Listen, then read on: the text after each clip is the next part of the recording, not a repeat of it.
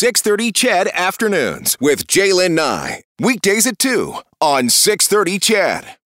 Kane lost the handles. He tried to come over the line, and then a shot from inside the Calgary blue line winds up in the back of the net. It's 3-all. Unbelievable. That shot from about 150 feet. And this game is shockingly tied. How did you feel last night? That happened around 10 o'clock local time. Nikita Zadorov with a shot from about 138 feet that bounced in by Mike Smith. He was lost. He didn't know where the puck was. 3-3.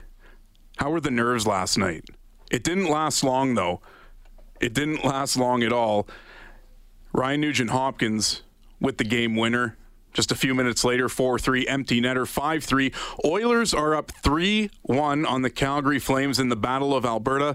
One win away from a trip to the Western Conference Finals. You think back, it's hard to believe that we're here, really. The dark cloud hovering over this franchise in January and early February, the firing of Dave Tippett, 5th in the Pacific. Jay Woodcroft steps in, goes 26-9-3 down the stretch, leads the Oilers into the playoffs, a 7-game series win in the first round against the LA Kings. And like I said, one win away from heading to the Western Conference Final. A man that's been along for the ride since Game 1 of the regular season, now heading into Game 5 of the Battle of Alberta. Cam Moon, how you doing, buddy? I'm doing pretty good. Now I'm okay. Yeah, now you're okay. Bring me back to last night, Cam, where you were sitting, what you saw, and your initial reaction to that game-tying goal.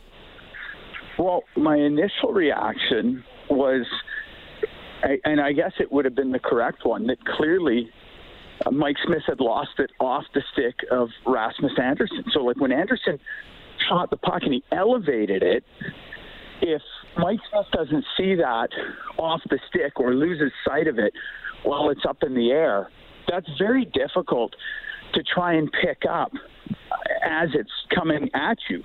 The background is dark. The puck is black. It's a bad mix. If Andersson had just shot it on the ice, I mean, he's fine. He'll end up picking that up on the ice. But as it was in the air. It looked like one of the Oiler players had kind of skated in front of Andersson as he shot it. And as a result, it kind of blocked out Smith. And you could tell he had no idea where it was. And you think about how long the odds are. You got to hit the net from 130-some feet, and you got to miss the goalie. So, like, Mike Smith's a pretty big guy. So it was a perfect storm of bad for Edmonton, but Ryan Nugent-Hopkins made it all better soon thereafter. Yeah, he did. What did you think of Smith's reaction, Cam? Because a lot of people immediately, as we do this day and age, is jump online and start criticizing, and dissecting everything that happens on the ice, the reaction, the play itself. And Smith threw his arms up, and a lot of people interpreted that as, hey, you, player X, you were in my way. But there was no way that he was reacting to somebody being in the way. This play was, like I said, 140 feet, give or take, away from him, and it just happened the way it did. No, I think his reaction was, where did that come from? Like, he was, I guess, flabbergasted that the puck went past him, and he never did see it. And you get the reaction, you realize the puck's in the net. And he was absolutely stunned. No, I don't think he was trying to lay it on anybody's feet about being in the way. I mean, it's one thing if somebody's in the way 5 feet in front of you. It's another thing if they're at center. So, I think it was just his gut reaction of confusion that the puck's by him because he couldn't track it in the air. And I can totally understand. There was one view online that I saw that was kind of behind Andersson at about ice level. And as he shoots the puck and you can see the players kind of skate right in front, if you see that angle, and I don't know where I saw it on Twitter, but somebody had tweeted it out, and you can totally understand how he could lose the puck. Absolutely. And I mean, aside from Mike Smith's performance, people can lay judgment or criticize however they want. The bottom line is they win 5-3. They go up 3-1. It was another night of Connor McDavid and Evander Kane. Evander Kane has paid off. And that can't be ignored, because when that signing happened a few months back, there was the risk. And that's what everybody paid attention to the most, was this is going to go poorly for the Oilers because it's, quote unquote, the Oilers. The other side of it was, if this guy comes in and performs the way we know he can perform, it's going to be a huge payoff. And it's proven to be exactly that. Oh, it absolutely has. He's brought something to the Oilers' top six that I think they needed, and that's that toughness and that physicality.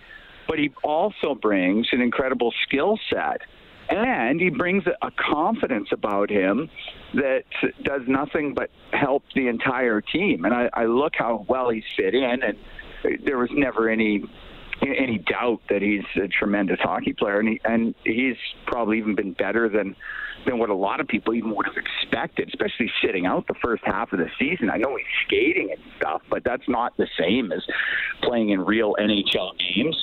And he hit the ground running and has been outstanding. That goal he scored, and it looked like it may have glanced off of Zadorov's stick on the shot, but all part of a good forecheck that helped create the turnover and gets it to Kane in the slot. So, and that's what the Oilers have been doing, and not just that line, but all the lines. The forecheck's been good. They've helped create turnovers. They've helped create turnovers in the way they have back pressured the Calgary Flames, pucks that have been turned over around the Oilers' blue line that have led to odd man rushes. That's another part of the Oilers' success in this series, most certainly in Game 3. So there's a lot of aspects to like. I think it's been a great fit. It's amazing how things can switch, because after that long-range goal, I thought maybe the whole series was about to shift, and it did shift after the Nugent-Hopkins goal for sure. You're listening to 6:30 Ched Afternoons with Brad Whisker. Jalen Nye is off this week. I'm talking to Cam Moon, play-by-play voice on the Oilers radio network. Cam, of course, another name that, it comes up after every game, Connor McDavid. He has 25 points in 11 games. I was looking at some stats from years prior. He has more points than the final playoff point total leader. The point total leader at the end of the playoffs in 2019, 2015, 2012, and 2011. Wow. When you hear wow, right? Wow. And he's guaranteed at least one more game. If things go the way we want, he's going to play in another round. This guy could do things that become unprecedented and put him and cement him in the record books. Yeah, he has been absolutely amazing. Multi-point games in 10 of 11 so far for the Edmonton Oilers, and he's taken it to another level. And it's hard to fathom when you thought maybe he was at the top, but he keeps finding another floor, and he's bringing everybody along with him. Leon Draisaitl as well. He has also elevated despite being banged up and has played well. And it looks to me, and maybe I'm off, and maybe I'm just ever the optimist, but it looks like Leon's moving better and getting better, which is very good news for Oilers fans. But yeah, for Connor, he is so quick. His quickness to move away from pressure is what absolutely blows me away. He can feel that pressure as he's going to the boards with control of the puck, and then can shift away from it, and all of a sudden you're left with a vapor trail, and you're looking at 97 on the back, and he's going straight to the opposition net, and you're like, what just happened? How did I lose him? Like, I had him contained, and now he's gone. Like, that part of his game is there's nobody even close, and he's got such quick puck movement, and yeah, all of that. Although, like, for all those numbers, and those numbers are absolutely, like, they're mind-blowing, it's amazing, the only thing he cares about is winning and team success, and he's stated that all season long, and so has Leon Draisaitl, so has the whole team. But that seems to be a real big deal for Connor McDavid. And I think last night, given the way the game went and the 3-0 lead evaporating, and for the team to dig in and get the win, that showed to me the maturation of the players that have been here for a while, and also having the leadership of a Mike Smith who was able to dig in after that, and a Duncan Keith to help the team weather through that. But the maturation of Connor McDavid, Leon Draisaitl, Darnell Nurse, Ryan Nugent-Hopkins, that has been a big part of it too. Because 5 years ago, I don't know if a 3-0 lead evaporates in that fashion that they come out with a win. You're right, and it's eerily reminiscent to me anyways. Those 5 players you mentioned, it's very reminiscent of Pittsburgh in the late 2000s and early 2010s. Sidney Crosby, Evgeny Malkin, Chris Letang, Jordan Staal, Marc-Andre Fleury. They made it, they didn't succeed, and then it was determination to win. Numbers didn't matter anymore, it was about winning. And Cam, I have to let you go here shortly, but I want to ask you one more question, and I think I'm really interested to get your answer on this. Jay Woodcroft has done an excellent job with this team. 26-9-3 down the stretch, second in the Pacific. They take out LA in the first round. Now they're close to the third round. The NHL votes on award winners at the end of the regular season. They don't take playoffs into account. Based on how the Oilers have done, if the voting happened at the end of the playoffs rather than the regular season, do you think Jay Woodcroft would be a shoe-in winner for the Jack Adams Award winner for Coach of the Year? Oh, I think he's in the conversation.